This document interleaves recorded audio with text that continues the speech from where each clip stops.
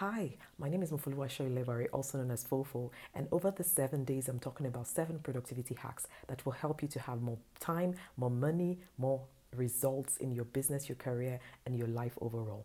Number one hack I want to talk to you about today is to vision board your business, or vision board your life, or vision board that career. What is it that matters to you most this year?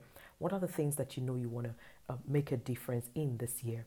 The best way to do it is to visualize the end result. What is it that you're aspiring for? What is it that you would like to have? Who are the people you see yourself with? How much money are you making? How much time are you spending with family? Where are you having your next vacation?